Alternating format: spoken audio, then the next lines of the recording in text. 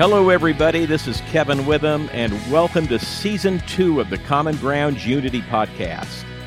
In this season, we want to focus on practical discussions about unity within the Stone Campbell movement and beyond. Jesus valued unity and prayed for it, that we may all be one, so that the world may know. We believe unity is best achieved through relationships rather than beginning with disagreements over doctrine, practice, or ideology. We value the gathering, breaking bread and sharing a cup of coffee or your favorite beverage. We invite you to gather with another Christian outside your particular family of churches and tell others that unity starts with a cup of coffee. So grab a cup and let's get started with another episode of the Common Ground Unity Podcast.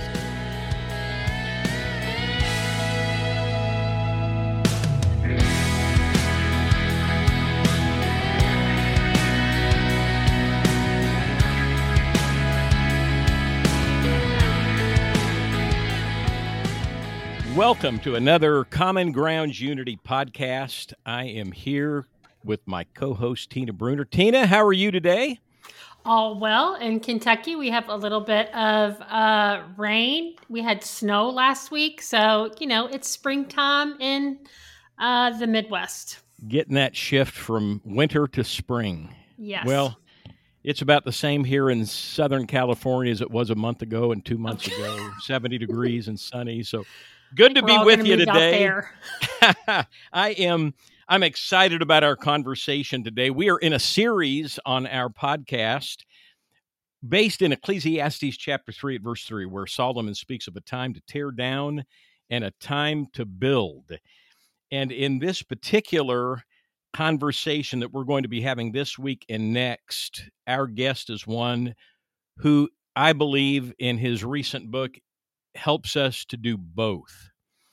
Maybe tear down is not a word he would use, but to at least reframe and return to what we'll call the blue hole. We'll describe that in just a couple of moments. Our guest is Jack Riis. I'm going to give him a longer introduction in just a moment, but he does thoughtfully and helpfully enable us to do both. His recent book, At the Blue Hole, Elegy for a Church on the Edge, was released in 2021.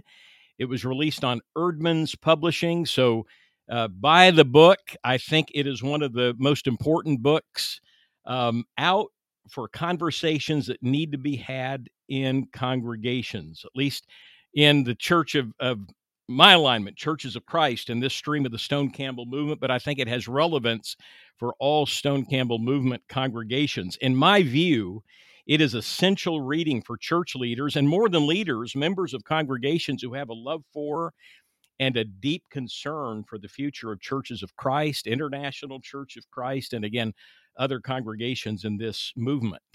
And one of the things I'll add before I introduce Jack a bit more, you will not find this to be in any way a dry academic read. You'll not have to slog through this book. Jack is an excellent storyteller, and he blends the story so well with thoughts and insights and research that is going to move your mind and your heart in a good direction.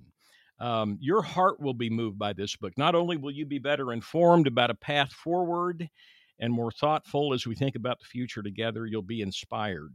It's a book that's sobering and honest. Jack kind of prescribes like a doctor who's being very honest about a patient's condition and honest about the consequences of the choices that are in front of the patient. And here's the deal. He's not a detached writer in any way. This is his spiritual home and history and future as well. So he is in it along with the readers. He's both doctor and patient. So I love that about the book. Let me introduce Jack.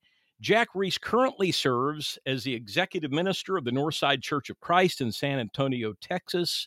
Throughout his years and various roles, he served in numerous congregations in church life and ministry, but also in the academic world. He received a PhD from the University of Iowa School of Religion and served as a professor and dean of the College of Biblical Studies and Graduate School of Theology at Abilene Christian University. He also served as president and CEO of the Foundation for Community Empowerment in Dallas, Texas, addressing issues of poverty and race. Other than this book, he's also the co-author of The Crux of the Matter, Crisis, Tradition, and the Future of Churches of Christ, that he co-wrote with Jeff Childers and Doug Foster, a book that I read a number of years back, and then The Body Broken, Embracing the Peace of Christ in a Fragmented Church. He's married to Lisa, who is a speech pathologist and a former professor at ACU, and they love cooking together, singing, traveling, and reading geeky social science books, and also hosting friends in their home. They work with interfaith leaders in the San Antonio area, and Jack also serves as a consultant to churches, and he's got 6 adorable grandchildren he loves spending time with. Jack, welcome to Common Ground Unity. We're so glad to have you with us. Thank you much. Thanks, Kevin. Thanks, Tina. Greetings from San Antonio, the most beautiful city in North America. Well, I want to echo what Kevin said. I am not a Church of Christ pastor or from the Church of Christ stream of our movement, but this book was so powerful as someone who cares about the way the church presents itself to the world. And especially in this season, maybe there's all the time is the season, but where the world is really hurting and where the church really does have something to offer, if we could pray more and dispute less, if we could really see ourselves, as I believe this book helps us, just get rekindle a love for the church. So Jack, thanks so much for being with us. And I do encourage everybody to read this, but when you start it, it's hard to stop. So pick a good time when you've got some time, because it was hard for me to put it down. So, Jack, At the Blue Hole, Elegy for a Church on the Edge. It's an interesting and unique title. Can you tell us about the title and the reasons why you wrote this book? Sure. Of course, the book was started before the title was chosen. I had to find the metaphor that captured the things I was trying to say. This book was about 10 years in writing and went through lots of different forms before it came to the place that it is now. I mean, the premise is that churches are dying. All churches are dying. Churches of Christ, Christian churches, mainline churches, evangelical churches, churches are dying, and we can talk about all that and talk about why and what the opportunities are. But I also believe that congregations have resources that they don't always know they have. One of the principles in the missional literature or the missional conversation worldwide is that there's no one size fits all for a church. Every church has its own story and therefore has its own resources. So there are some resources to individual congregations and certainly to the stream of the Stone Campbell movement that churches have that could help us immensely in this time if we just knew about them. And so the metaphor that I've chosen is a San Antonio metaphor. There's a place just north of downtown called the Blue Hole. It is the spring that is the beginning of the San Antonio River. It is what nourishes this beautiful city and a large area around it, including Austin and other places. But the source of that water is beneath the surface. This massive Edwards Aquifer beneath the surface. And the water comes bursting out of the Blue Hole. But if we don't take care of what's beneath the surface, if we don't remember the nourishing streams, it won't matter what happens above ground because that river is going to run dry if the aquifer beneath it runs dry. So that's the metaphor that's at play. I think the Stone Campbell movement has a blue hole. I think the Blue Hole was a commitment to unity early in the 19th century, and I think a lot of churches have forgotten its original source and has allowed the stream to dry up. And I think this is an opportunity before it's too late to replenish the stream of our churches. Jack, you used the term before it's too late. One of the things I've experienced in recent years in talking about the decline of churches is that I think many of us have our kind of heads in the sand about what's happening and about the rate of decline. The book begins with an introduction by Wesley Granberg Michelson, where he makes the statement that we as a fellowship, Churches of Christ specifically, with about 1 million members and attenders and 12,000 congregations, if we remain in our current status and at the same rate of decline as we currently are, we will get to a place where we'll be 250,000 in 2,800 congregations in 2050. Those are alarming numbers. In the first chapter of the book, you write, it is resurrection that our churches are hoping for. It is resurrection that we need. We may think to ourselves, if only we could get past what's holding us back, whatever our crisis du jour may be, then things would be better. Then we could become the church we want to be. But here's the honest truth. If our churches keep doing what most of them are now doing, they're going to die. And for some of them, that death will be slow and painful. And some of them will never recover. But here's the rest of it. If we don't die, there will be no resurrection. Make no mistake, there's going to be a death either way. While your primary audience seems to be the Churches of Christ, these words likely resonate with the various streams of the Stone Campbell movement and to the broader Christian church. Can you speak about these thoughts of death and resurrection in these contexts? Sure. I think we should be, frankly, more comfortable in talking about death than we are. There is no way to describe our faith apart from death. Christ's death and our own. We need to come to grips with the whole death thing and not be afraid to talk about it. And in that way, the things that I've attempted to write, while they have resonance within the Stone Campbell movement in general and Churches of Christ specifically, that's just almost an example of the kind of dying that's taking place all across North America, across Europe, across the West, among churches of every stripe. Rural or urban, mainline or fundamentalist, all churches in one way or another are in death throes, and some of that is simply about coming to grips with the changes that have taken place over the last several decades in church life.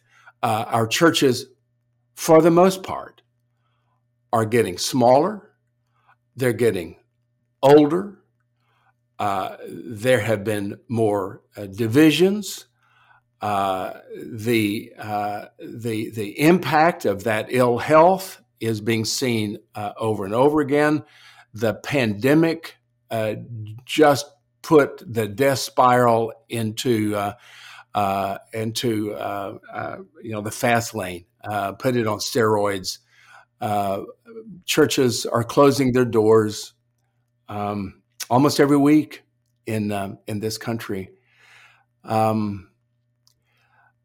My sense at the same time is that we're going to have to die one way or another. We will either die because of our inattention to the things that matter, because we will no longer relate to our culture, we will no longer be faithful to our Lord, and we're just going to become irrelevant and die, or we will have to participate in a community act of surrender and discipleship.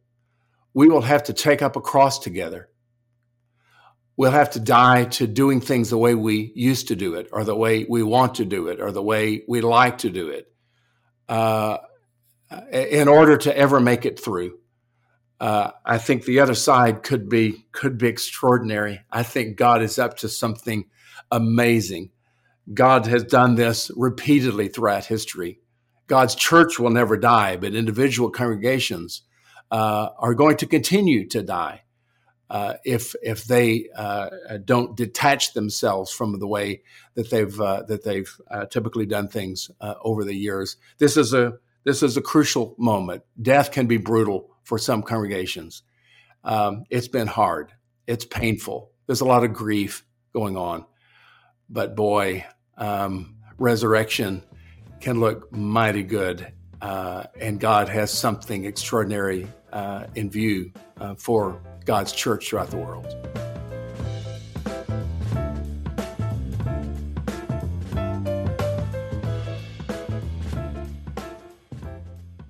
This book tells stories about key people and pivotal times within our shared heritage. These stories seem to be snapshots, moments in time when certain personalities reshaped or reframed our collective attitudes and our theology. So much so that we seem to have lost connection to the original vision of the founders. Can you speak to how this book is structured and why these stories are so important for us to hear and to hear now? Yeah, it's a good question. I'm sure you noticed that the book was not written in a linear fashion. The book is more like a mosaic. There's a story here and a story there, and a recent story and an ancient story and a personal story and someone else's story, and that was very conscious. In part, it's my style. In part, I think it is reflective of our times. I want there to be a number of entry points for folks. And some of those are personal stories, and some of those are historic stories, and some of them are church stories, and some of them are about statistics, and all those things are there. But I didn't want to write a linear book. I wrote a book that is a little quirkier than that, a little eccentric in some ways. It's part memoir. It's part history. It's part a book about missional values. It's mostly a book about courageous leadership. It's a call to action, a call to courage. The general storyline has three major inflection points. Chapters 2, 3, and 4. Chapter 2 is the story of T.B. Larimore and his funeral in 1929, which was symbolic of a pivotal event, a move that Churches of Christ in the 20th century made that took Churches of Christ away from the original stream. Churches of Christ thought they were going straight. They thought they were continuing in the stream they were on, but they took a detour. They took a road off, and that's symbolized in the funeral of T.B. Larimore, the great peacemaker, who refused to condemn folks from the other side of the movement, refused to be judgmental and to condemn. The pallbearer for his funeral was Foy E. Wallace Jr., and Foy Wallace took the movement and reflects a commitment of a movement for the next 75 years or so that was not about unity at all.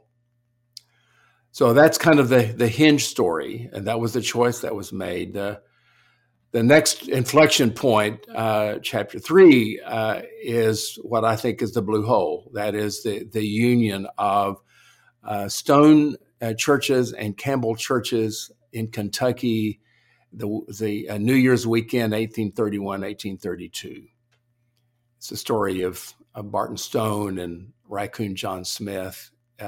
It's a story of Thomas Campbell and Alexander Campbell, and a commitment to unity that should be the wellspring of churches in this tradition today. And then the third major inflection point, the story of chapter 4, took place in 1973 in September in a meeting of some representatives of the Herald of Truth in Memphis. Len Anderson, the preacher of the Highland Church in Abilene, Landon Saunders and Harold Hazelip and Batsell Barrett Baxter representing Herald of Truth, and what ended up being close to an inquisition. It was brutal, and it reflects this commitment to a type of restoration that does not tolerate differences. It's reflective of a movement that started in freedom and devolved into conformity. And so that represents that third piece. And so the stories adhere in one way or another to those three major stories before moving to what I hope are some more specific and practical suggestions in the last chapter about the resources that we have at our disposal that can make us well again, that can make us better. I think that when you're sharing about the stories and they seem like from a historical perspective, it's not for history's sake. The thing that I love about it is a lens of looking forward. Can you just give a couple of examples or just share how you feel about the history that you shared and the way that you hope it informs us looking forward? Yeah, I hate how history is seen by so many. History is that dry, boring stuff that you have to do to get out of the eighth grade, and you don't want to have to ever take it again. We are what we are. We have the strengths and dysfunctions that we have because of where we came from, because of the people that came before us and the decisions that were made. And so when someone says to me, I appreciate this history book, I will say to them, this is not a book about history. This is a book that uses history to talk about what's happening in churches today. So the history is more than informative. It functions in the same way that a doctor who learns from a patient's history in order to help determine what's wrong, what normal is, how health can be restored again. And so I've worked really hard to weave stories of history with stories of the present time and to ask the kinds of questions that a modern will ask about our churches that will find some resonance in those historical stories. And yeah, there's some wonderful people there. Selena Holman, James Garfield. James Garfield, what an extraordinary man he is. But Selena Holman, who was willing to disagree with David Lipscomb, and Lipscomb, who was willing to let her disagree in his journal, The Gospel Advocate, even though he thought she was wrong. She had a right to speak, and she had a right to believe and to say what she said. There's some wonderful pieces of our combined history that we could learn a lot from today. Yeah, I would say to anybody who has not read the book, you will learn much about our history that perhaps you did not know, but you will learn it in a way that is different from reading a general restoration history book, as we've often read. Sometimes we glorify these individuals, and you make them feel real. Now, when we talk about history, it's not just going back to Stone and Campbell. You talk about people in the book that I've met and that I've known and that I've heard preach. You talk about T.B. Larimore. The church I preached for in San Diego for a number of years was founded by Larimore. When you took us back to Southern California, I could smell the orange trees and smell the breeze coming off the coast and imagine that funeral in Santa Ana. So for our listeners, you will learn good history, but in such an intriguing way in these stories. Tell us a little bit, Jack. I was intrigued by your trip back to Lexington. What took you back there, and what were some of your emotions there? And, tell our listeners just a little bit more, if you will, about that unity meeting. I think it's a part of our lost history that's not often discussed. Yeah, it is. I had known of this union of Campbell and Stone churches for a long time, but it was a fact. It was just kind of a fact back there. Several years ago, I just got in the car and I went to some of the historical sites. I went to Bethany in West Virginia, spent time in the area just east of Cleveland where Garfield made his home, and down to Hiram College, where Garfield was the president, and spent several days in Lexington, Kentucky, and Georgetown. On the weekend of New Year's, 1831 to 32, Stone's Church in Georgetown, which is essentially a suburb of Lexington, it's just a few miles outside. And the Campbell Church in Georgetown, they've been talking for months about what they shared in common, and they met at an old cotton mill that had just a few months before been sanctified as a church, as a Christian church. And of course, the names were interchangeable in those days. Christian churches, Churches of Christ, Disciples of Christ, they were all interchangeable. Those churches had profound differences. Stone and his churches and Campbell and his churches were more different in more areas of doctrine and practice than I think Churches of Christ and Baptist churches are today. I mean, there were significant differences, but both communities cared about unity. And I wanted to be there. I wanted to see the place. There's no historical marker there. The old cotton mill has been gone for a long time. There's now just a bank. There's a bank there. It's a parking lot for a drive-in bank. Just down the street from where the University of Kentucky basketball is played at Rupp Arena, which is a school that has its roots in the Stone Campbell movement. And there was something about walking out into that hot air, and even though I could just smell the exhaust from the cars going through the drive-in bank, I've described it as a thin place in the universe, just a few feet from where I was.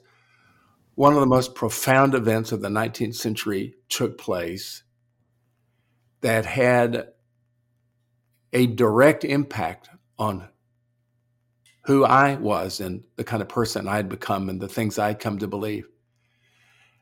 And there was something about standing there and remembering those stories and the handshake between Raccoon John Smith and Barton Stone and the hugs that took place around the room across those church boundaries of people that were committed to unity. And they broke into song. I wish I knew the song that they had sung. And then the next morning, New Year's Day, 1832, these two very different churches and very different traditions took communion together as a people committed to communion wood and shared the bread and the cup together. And I'd like to be a part of a church like that.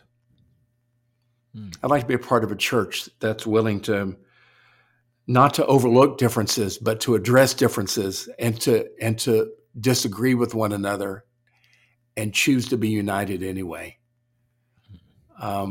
That's in our history. That's in our bloodstream. That's in our DNA. And I'd like to be a part of that kind of church. You mentioned in the thought process of bringing this book together, your discussions with Royce Money and also with Doug Foster, who's been on our podcast, a good friend of yours there at ACU, how you learned about Foy Wallace being the pallbearer at T.B. Larimore's funeral in that discussion, and that kind of was a mind-blowing piece of information. As you're preparing for a book like this and kind of retracing so much of this history, our story, are there other things like that just become these eureka experiences, or are there things that just blew your mind in a similar way in just the whole process of preparation that you'd share? Yeah, in many ways, that is the case. For me, knowing about T.B. Larimore, Doug Foster had done his doctoral dissertation at Vanderbilt on Larimore. I knew the stories. I lived in the day of Foy Wallace.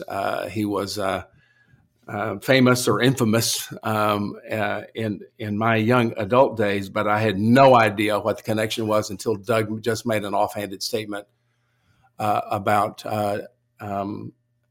Wallace being the pallbearer at Larimore's funeral, and it struck me even in the moment.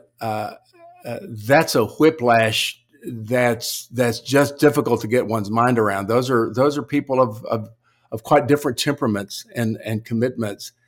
And one represented what Churches of Christ were, and one represented what Churches of Christ became.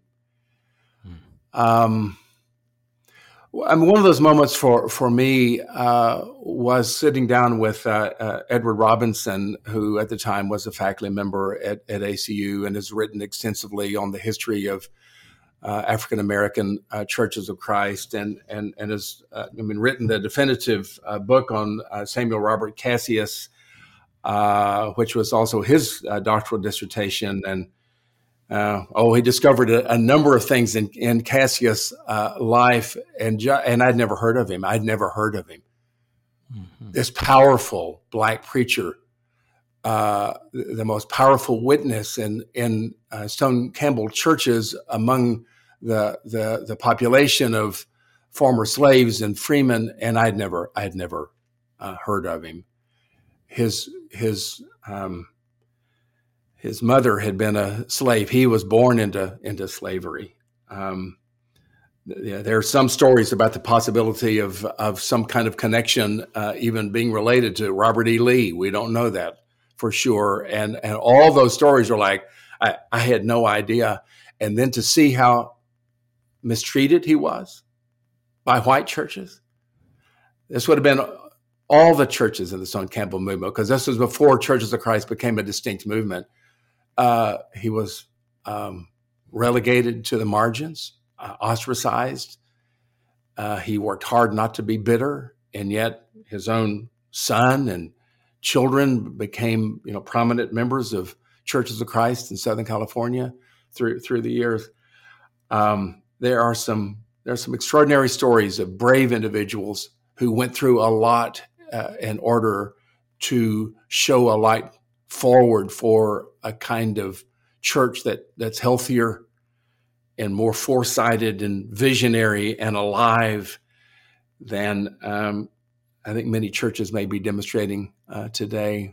And Lynn Anderson is one of those, whom you know and love, and to whom this book is dedicated, because Lynn was that for many of us. And the question then is, who are the visionaries for a healthy community of faith today? They're not going to be just men, I can tell you that. The women, the non-whites, the non-English speakers. There is a future ahead, and it's the power of the resurgence is not likely, frankly, to come from America. That's not where the force of growth and preaching is coming from. It's coming now mostly from Africa and from South America and from Asia. We're receiving missionaries now into North America from those kinds of churches. I suspect that's where the future is going to come from, and that's good news. I'm not unhappy about that. I love that so much of, or even the way this book got started was through conversation. And it seems to me that that is something that we as believers have lost, is that sense of sharing stories with each other, listening to one another.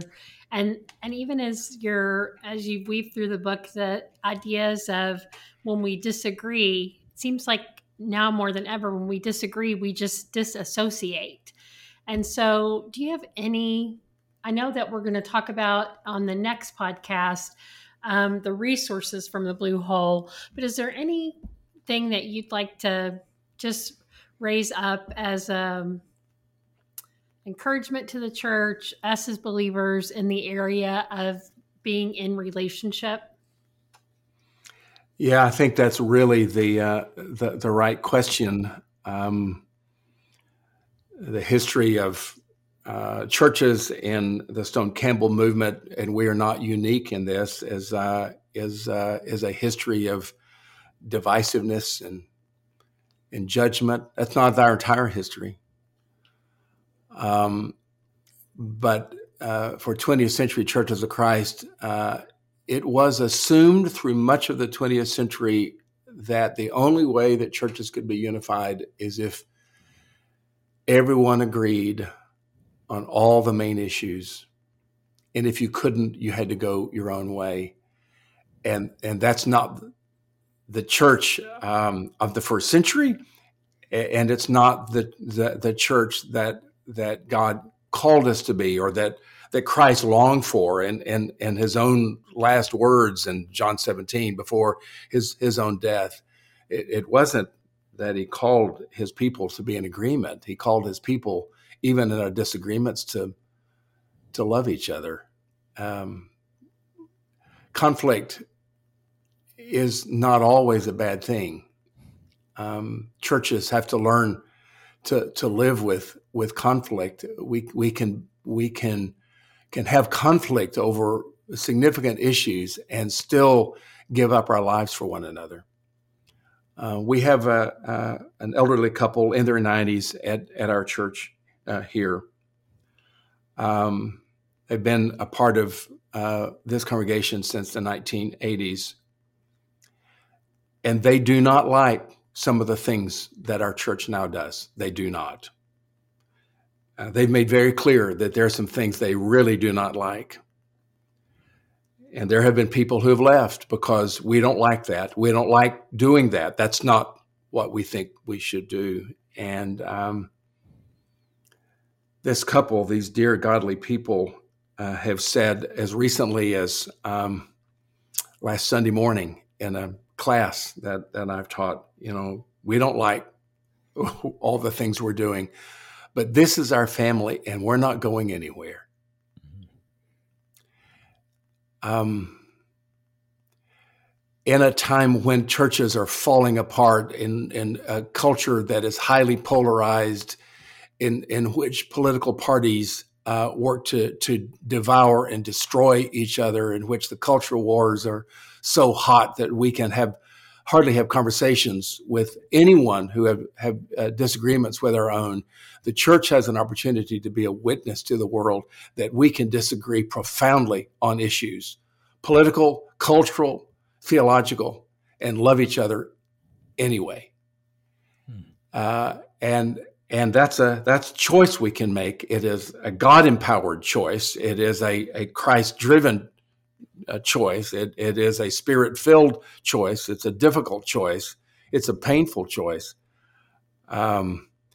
But yeah, having conversations over coffee and however way one can, to have conversations by choice with people that we disagree with profoundly and die for them